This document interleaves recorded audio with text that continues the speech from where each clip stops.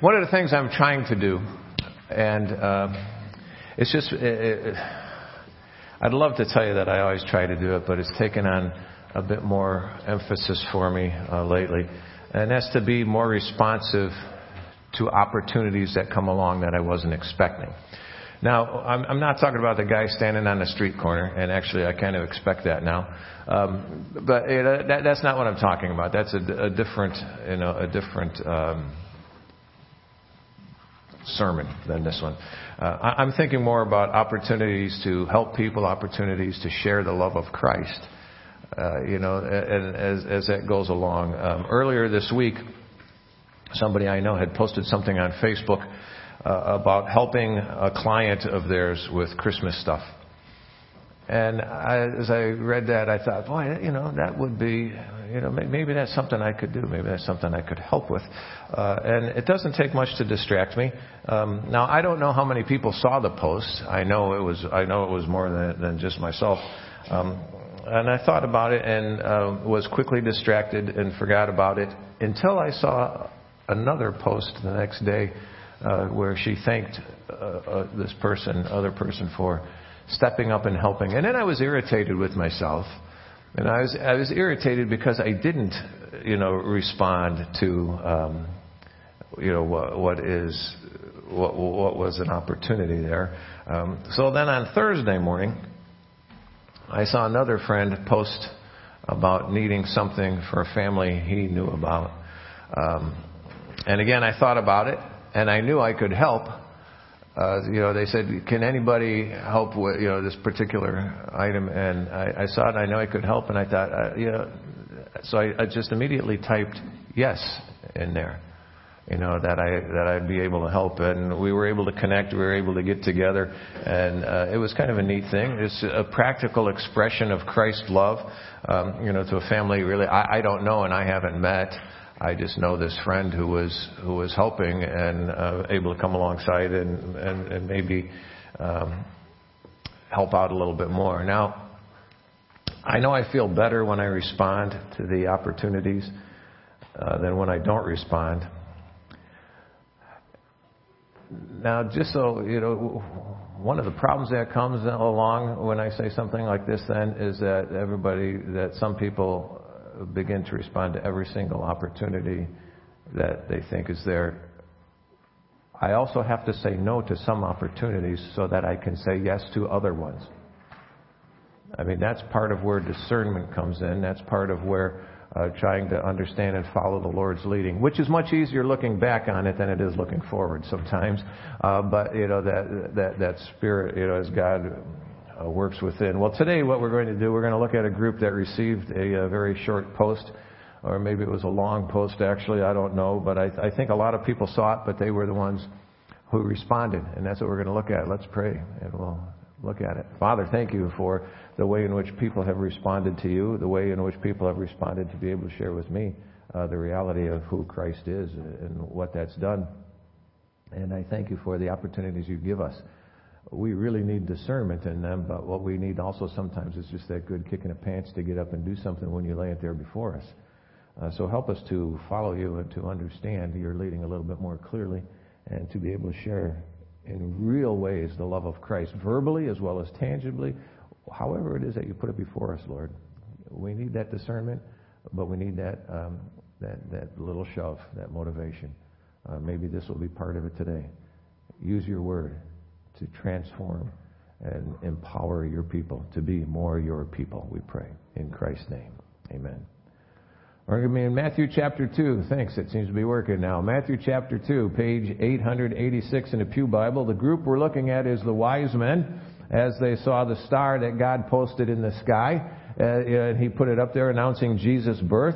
Seeing as it was a star in the sky, I'm assuming other people saw it besides the wise men. That's just a guess on my part, but I think it's a fairly safe assumption to be able to make there. And while others may have had the opportunity, really the wise men are the ones who actually responded. Matthew chapter 2, we're going to begin with verse 1. Pause a few times as we go along through there, so follow along as you have it, and then keep your Bible open. It says, after Jesus was born in Bethlehem of Judea in the days of King Herod, Wise men from the east arrived unexpectedly in Jerusalem, saying, "Where is he who has been born King of the Jews? For we saw his star in the east and have come to worship him." When King Herod heard this, he was deeply disturbed, and all Jerusalem with him. Now we're going to pause there and just look at a few things here in these verses for a minute. Again, there is surprisingly little detail about the birth of Jesus. Matthew simply states that he was born, and even in the verses just preceding this, just pretty much simply states that he was born. Now notice it says here that he was born in the days of King Herod. Herod was a family name. There were other King Herods, and there were other King Herods even mentioned in the Bible. It's like Queen What's-Her-Face over there. I can't remember their family name. Maybe you can. Just, write it down on your hand, and you can tell me later, as I really don't care. But it's a family name, and so Herod was a family name here, and that's what I was. Now, this Herod that it's talking about here happens to be Herod the Great, who was appointed by the Roman Senate in 40 BC. Now, it took him a few years to be able to consolidate control, so it really wasn't until about 37 BC that he consolidated control there and was able to do things there. Now, he was paranoid, as most rulers were there, about losing power, about things about uprisings coming, and then Rome would deliver them. Any of these appointed rulers, they had to be concerned about that because they really ruled under the authority of Rome. That's what they were doing. And they were removed if they didn't keep things in order. That's why you see when Jesus was arrested, one of the things they bring up about him on those charges is that, he claimed to be a king, you see, in rival to, so that was one of the concerns, and that's, Pontius Pilate was concerned about that, and that certainly was part of what played into his decisions. But here, with Herod the Great, Herod the Great was a bit of a psychotic jerk. That's a theological term. I wasn't quite sure how to put it, so that was how I put it. When he was inaugurated as king, when that happened, he invited all of his family's enemies to a festival as a show of peace. And then, as they all showed up to this festival, in a theory reaching out in peace, he had them all ambushed and murdered. And a few years later, then, after things were rolling, he thought his wife was conspiring against him, so he had his wife killed. And just to make sure that any plans that his wife may have had weren't going to come to fruition, he also had his mother-in-law killed. Insert your own mother-in-law joke there. I'm not going to. He also had his mother-in-law killed, and then he had his brother-in-law killed also, to make sure. Well, then a few years later, fearing once again that people were conspiring against him, he had 3 of his sons killed so that he wouldn't lose power. Now, the Emperor Augustus is credited with saying that it would be better to be one of Herod's sows than one of his sons. I also read that he would dress as a commoner and he would go out among the people to hear what people were saying about him. And if he didn't like it, then he would send his folks to go and off those people, and they would be taken care of. When he was on his deathbed, he ordered that dozens of other noblemen would also be killed when he died, because he was concerned that, imagine that the people would not mourn his passing, but he wanted great mourning to happen when he died. So he had arranged to have many other noblemen killed upon his death. Now, I read that did not take place. Cooler heads prevailed. So that actually didn't happen, but that was his plan. And it's while this Herod was ruling, while he was the one ruling, it says, wise men from the east arrived unexpectedly in Jerusalem. Now, that's really what you want to do, is unexpectedly arrive, in the psychotic king's kingdom, looking for another king and not that particular one. It's like getting off on the wrong exit on the south side of Chicago. Now, I grew up on the south side of Chicago, but there's some exits you just don't want to get off on. It's just a little uncomfortable. These guys, show up there in this rather rough situation and setting, and they're looking for this other king. Now, they're described here as wise men. Some of the translations say magi. The word actually means sorcerer or magician. It's the same word that's used in Acts chapter 13, verse 6, when it says, that when they had gone through the whole island as far as Paphos, they came across a sorcerer, same word. Jewish false prophet named Bar Jesus. There's the same word. But that term was also used, in a little bit broader context. It was a title that was given by Babylonians, the Chaldeans, and the Medes, the Persians, and others. It was given to wise men, to teachers, to physicians, to astrologers, seers, interpreters of dreams, things like that. So when it talks about wise men, this is who it's talking about. Now, if these guys were probably some type of astrologers there. And now, if this upsets you, just remember that God has used pagan kings before this. He had used pagan kings, and other sinners really to carry out his plan before.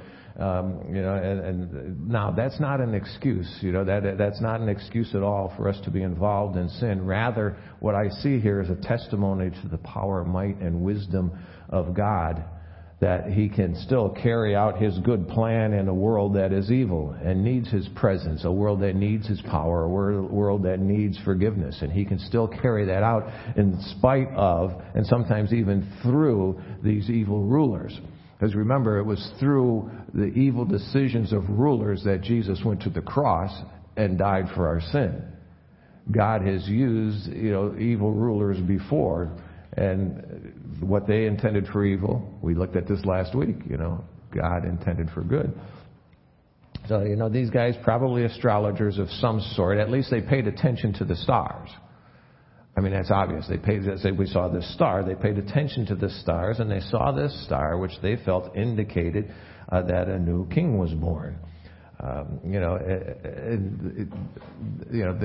it is, right there for them. They saw the star, felt it was a sign of a new Jewish king, so they came looking for him. They didn't just see it and say, "Hey, did you see that star? That's probably a new king." They came looking for him. They did something about it. They responded. Now, for us, when you think about it, if you want abiding peace, respond to God's prompting. Respond to God's prompting. If you want to find abiding peace. Now, it probably won't be a star in the sky. I feel pretty confident in telling you it's not going to be a star in the sky, but I also don't want to be arrogant enough to say that. But I do feel it's probably not going to be a star in the sky. Maybe it will be somebody's post online. Maybe it'll be as you're talking with somebody and you're having a conversation with them that God just kind of taps you a little bit. Maybe it's something they say that touches you. Maybe God will simply prompt you to reach out, to dig deeper, to draw closer to Him. Really, here's what the wise men are doing. They didn't realize what king it was they were drawing closer to, but what they wanted to do was go and meet this king, you see. They wanted to get in there. They're searching for this new king. Respond to God's prompting. Now, a side note for you here, that's get your beliefs from the Bible. You see, get your beliefs from the Bible. When I'm talking about responding to God's prompting, get your beliefs from the Bible. It was kind of, I found this interesting, but the way the service came together, don't get your theology from songs. Now you'll notice here, the Bible doesn't say how many wise men came to see Jesus. We sing, "We Three Kings of Orient are riding on a rubber cigar." Well, the other version we sing. We sing the other version. Now we say that because there were 3 gifts. But we don't, there's 3 gifts listed there. We don't know how many. It could be there were 12 kings and, they divided it up, and 4 of them brought myrrh, 4 of them brought frankincense, and 4 of them brought common sense. But the whole thing here is don't get your theology from songs. Too many people do that, and I'm not just talking about Christmas stuff. I'm talking about other stuff too. Get it from the Bible. It was probably a large group that came, and it was more than just probably these 3 guys. There were probably even more than 3 wise men or 3 magi, and they would have had a bit of an entourage with them, and not only helpers and servants, but they probably even had some family members with them. So it was a large group that goes there. The group was large enough. Notice what it says. It was large enough. They attracted Herod's attention as they searched for he who was born King of the Jews. It wasn't just 1 or 2 guys or 3 guys. It was a larger group. They attract attention. And somebody coming, as a rival king would get Herod's attention, but not in a good way. Pick up again, verse 4. So he, being Herod, assembled all the chief priests and scribes of the people and asked them where the Messiah would be born. In Bethlehem of Judea, they told him, because this is what was written by the prophet. And you, Bethlehem, in the land of Judah, by no means least among the leaders of Judah, because out of you will come a leader who will shepherd my people, Israel. Then Herod secretly summoned the wise men and asked them the exact time the star appeared. He sent them to Bethlehem and said, go and search carefully for the child. When you find him, report back to me, so that I too can go and worship him. Now just a few thoughts on those verses before we continue on. Notice Herod knows who to call to get the information. Did you see? He knew who to call to get the information about the new king of the Jews. It says, so he assembled the chief priests and the scribes of the people and asked them where the Messiah would be born. The Messiah, the anointed one, the Christ. He was very familiar with this. Now, not only should the chief priests and the scribes know, but they did know. They did know what God told them about the coming Messiah. The one that now they expected him to come as a ruling king. So here comes these wise men and asking about this new king. Herod calls the Jewish leaders, the chief priests and the scribes, and asks them about that. They connected that right there. He asked them. Herod connected it about the Messiah. And he asked them. They connected, and they knew the scripture, and they quote to him Micah 5:2. They quote that there for Herod. And they were confident that this would happen because God said it through his prophet. Notice that. He says, in Bethlehem of Judea, they told him, because this is what is written by the prophet. They knew that, God had said this, that the prophet had said this, and they knew that God could be trusted, and they knew that what God said would happen. So this is what they tell in Bethlehem and Judea, because this is what was written by the prophet. Now, what I find troubling here is they knew what God said, but it didn't seem to have any effect on their living. It didn't seem to have any effect on their choices. What they did is they told Herod what he wanted to know. We're told all Jerusalem was aware of the visit of the wise men. Yet we have absolutely no indication here that the chief priests or the scribes went to Bethlehem to look for the Messiah. It's not that it was that far of a trip for them. It was between 5 to 7 miles from Jerusalem to Bethlehem. It was a short journey, really, for them. It says, all Jerusalem, they and all Jerusalem were deeply disturbed by the news, it says, that the wise men brought of looking for this Jewish king. They knew that the Messiah would be born, yet they didn't go and look for him. They didn't go and look for him at all. In practical reality, they ignored what God said. They knew what he said, took no action. Practically, they are ignoring, in practicality, they are ignoring what God said. Now, if you want to find abiding peace, don't ignore what God says. Don't ignore what he says. My goodness, we have pagan astrologers here showing more interest in what God was doing than those who were supposed to be God's people. You know, those who were supposed to be God's people, the chief priests and the scribes, and we have pagan astrologers showing more interest in that. Even Herod, but for very wrong reasons, for really foul motivation, he seems to show more interest in it than in finding Jesus than the chief priests and the scribes did. We have no indication at all that they acted on what they knew. Don't ignore what God says. Act on it. Live by it. Well, Herod meets with the wise men secretly, then it says, on the sly there. Gets a little more information about them, about when they saw the star. And then he sends them back to Bethlehem to search for the baby and report back saying that he wanted to worship the Messiah. Pick up again with verse 9.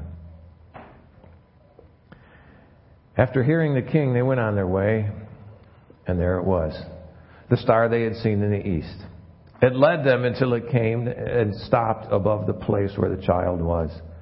When they saw the star, they were overjoyed beyond measure. Entering the house, they saw the child with Mary, his mother, and falling to their knees, they worshipped him. Then they opened their treasures and presented him with gifts, gold, frankincense, and myrrh. And being warned in a dream not to go back to Herod, they returned to their own country by another route. So God uses this star to guide them. Now, some people feel the need to try and look and look back. We can chart how stars go and rotate, and how planets line up, and how comets are circling. We've got enough scientific knowledge to be able to follow that and figure some of that out. And some people, feel the need to try to tie this star into a comet or some other celestial event. Maybe you have a study Bible, and maybe it has a note in there that says, Jupiter and Mars and lined up. Maybe that's the age of Aquarius, or maybe it says that the Hale-Bopp comet was coming through, or something like that. But now, certainly, it could have been something like that. I mean, certainly, it could have been something like that. But one thing that's very, very clear here is it was a miraculous working of God to direct them to find Christ. A miraculous working of God to direct them to find Christ. I have no problem at all believing in miracles. You say, well, that's not very scientific. No, it is. You see, when science can't explain something, you have the choice of either making up an answer, which we see a lot of, or you have the choice of believing what God says. That He miraculously used a star to guide these guys to where it was. I have never seen, I have never really felt that a star has guided me to a spot where, it's right there. Now, they've used stars to, they do and can use stars to direct them as they're sailing at night and things like that. But it's not like it's going along and it's stopping and it's, that's the spot, I mean, that's a miraculous work of God here to lead the wise men to where Jesus was. And that's what we see going on here. And so now, if you want abiding peace, don't try to explain away God's clear working in your life. Don't try to explain it away. When God is working, don't try to make up other things. Now, God may lead you in a way very different than He leads others. I've never been led by a star. A donkey has never talked to me. But He's led me. But I will also tell you, His leading will never be against His word. See, you cannot minimize the importance of God's Word and knowing God's Word and getting familiar with God's Word, because God will lead, and He may very well lead you in a way very different than other people, but He will never lead you in a way contrary to His Word. You need to know that. It's not in your outline, but it's worth writing down and tattooing on the back of your hand or backwards on your forehead so you'd see it every time you look in the mirror. God will not lead you contrary to His Word. See, he wasn't confused when he wrote his word. He wasn't confused about what's going on and what's going to happen. He wasn't confused about what's going to unfold in this world. It wasn't that, that something's going to come along later and he said, well, that didn't work. He knows what's happening. He knows what's going on. And it's right there for us. The wise men here led to Bethlehem right in line with God's word. Now, just another little detail here to mess with you and your nativity sets at home. The wise men did not see Jesus in the stable.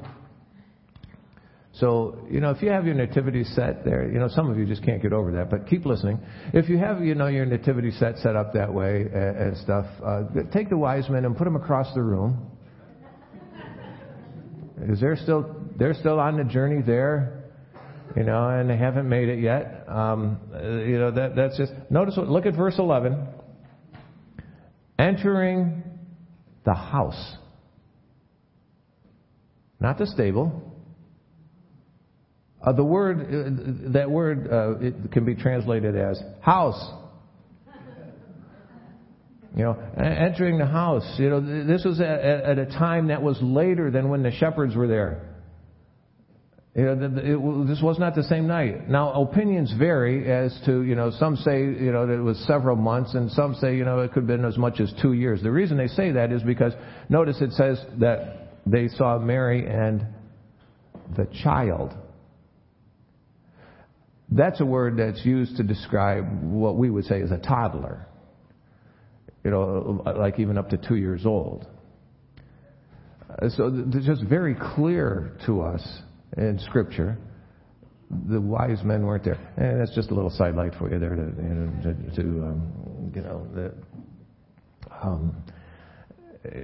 Joseph and Mary found lodging. They settled in for a while. It wasn't easy traveling. There were no epidurals then, so traveling after you had a baby would have been a little uncomfortable. And the trip from the east would have taken several months. So here they are, and it's interesting though when they saw Jesus. Notice it says that they fell to their knees and they worshipped him. It seems so spontaneous, so automatic here. A stark contrast, really, to the chief priests and the scribes who wouldn't even travel to Bethlehem. A very stark, or even more pronounced contrast to Herod, who was plotting to kill Jesus even as an infant. And the wise men worshipped. I think when we clearly see Jesus, worship will happen. It will happen. We see it in here, and we see it other places in the gospel.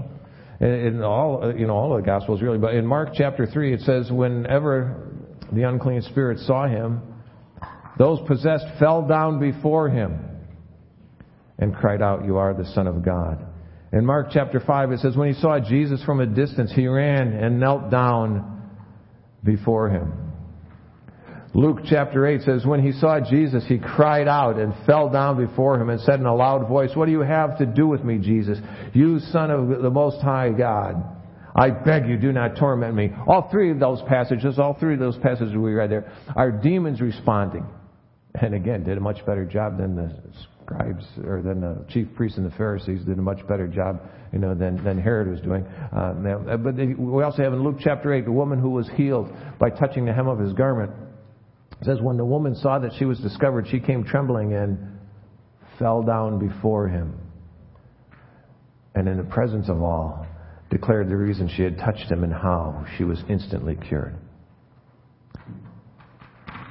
But it'll also happen when we stand before him in heaven.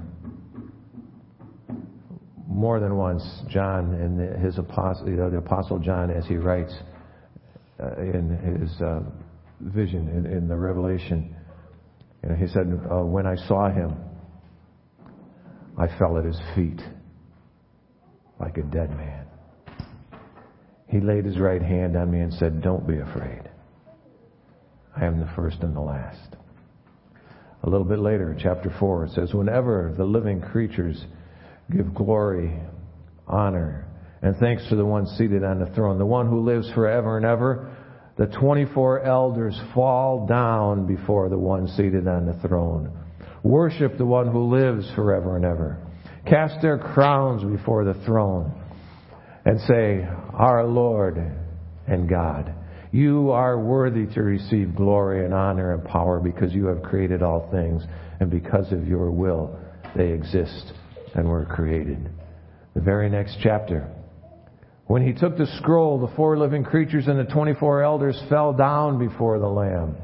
Each one had a harp and gold bowls filled with incense, which are the prayers of the saints. And they sang a new song. "You are worthy to take the scroll, to open its seals, because you were slaughtered and you redeemed people for God by your blood from every tribe and language and people and nation. You made them a kingdom and priests to our God, and they will reign on earth." Then I looked and heard a voice of many angels around the throne, and also of the living creatures and of the elders. Their numbers was countless thousands, plus thousands of thousands.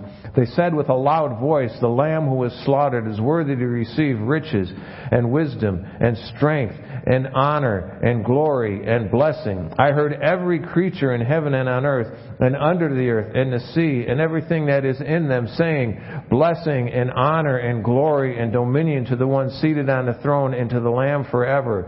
The 4 living creatures said, "Amen," and the elders fell down and worshipped.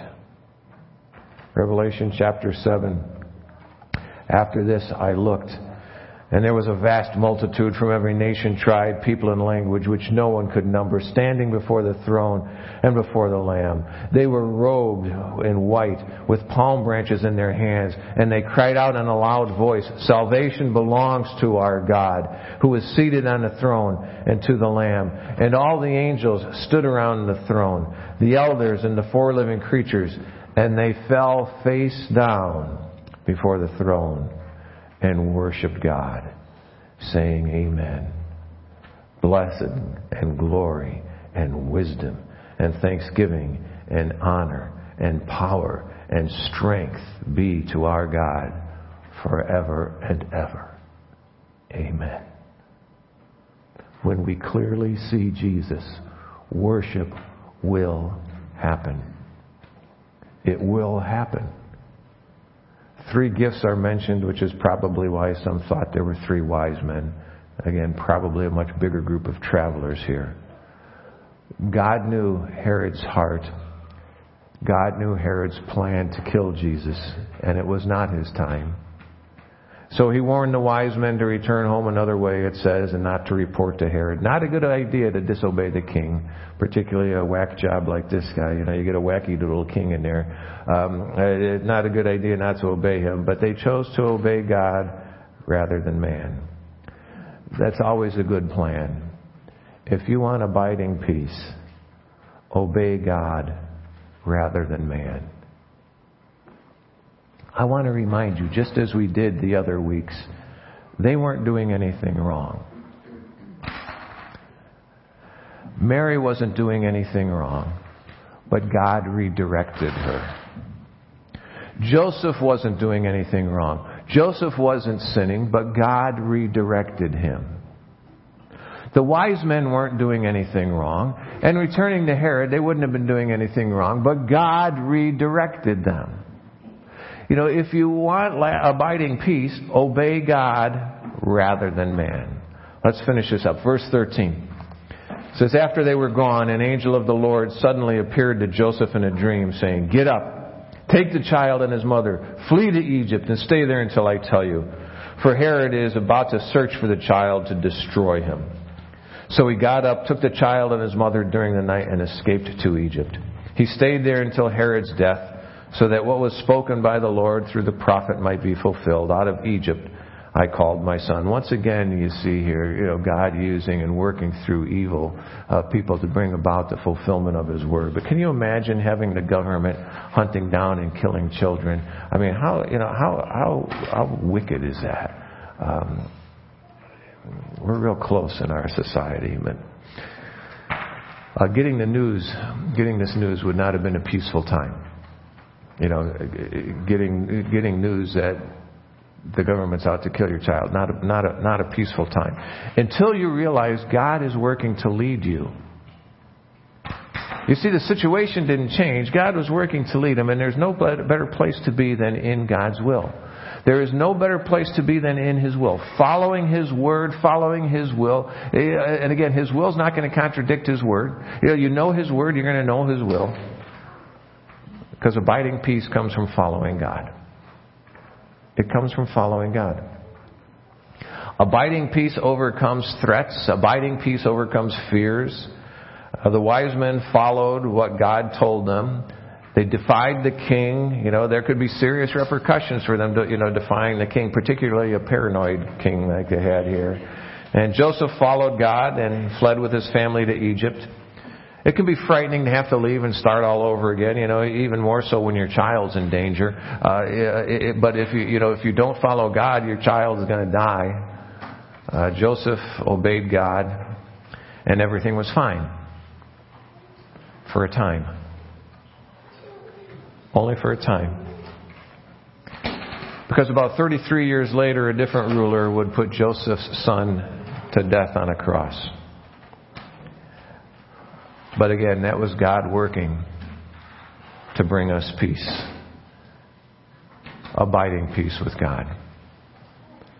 Romans chapter 5 says, therefore, since you have been declared righteous by faith, we have peace with God through our Lord Jesus Christ. By faith, we have abiding peace with God through our Lord Jesus Christ, the one whose birth we celebrate, the one whom we look to, the one whom we remember, the one whom we follow. Let's pray together. Father, thank you for the peace that you give us. Thank you for the reality of life that comes only as we follow you. How foolish to think that we can find life outside of you. I pray that you would guide us to understand you, guide us deeper into your word.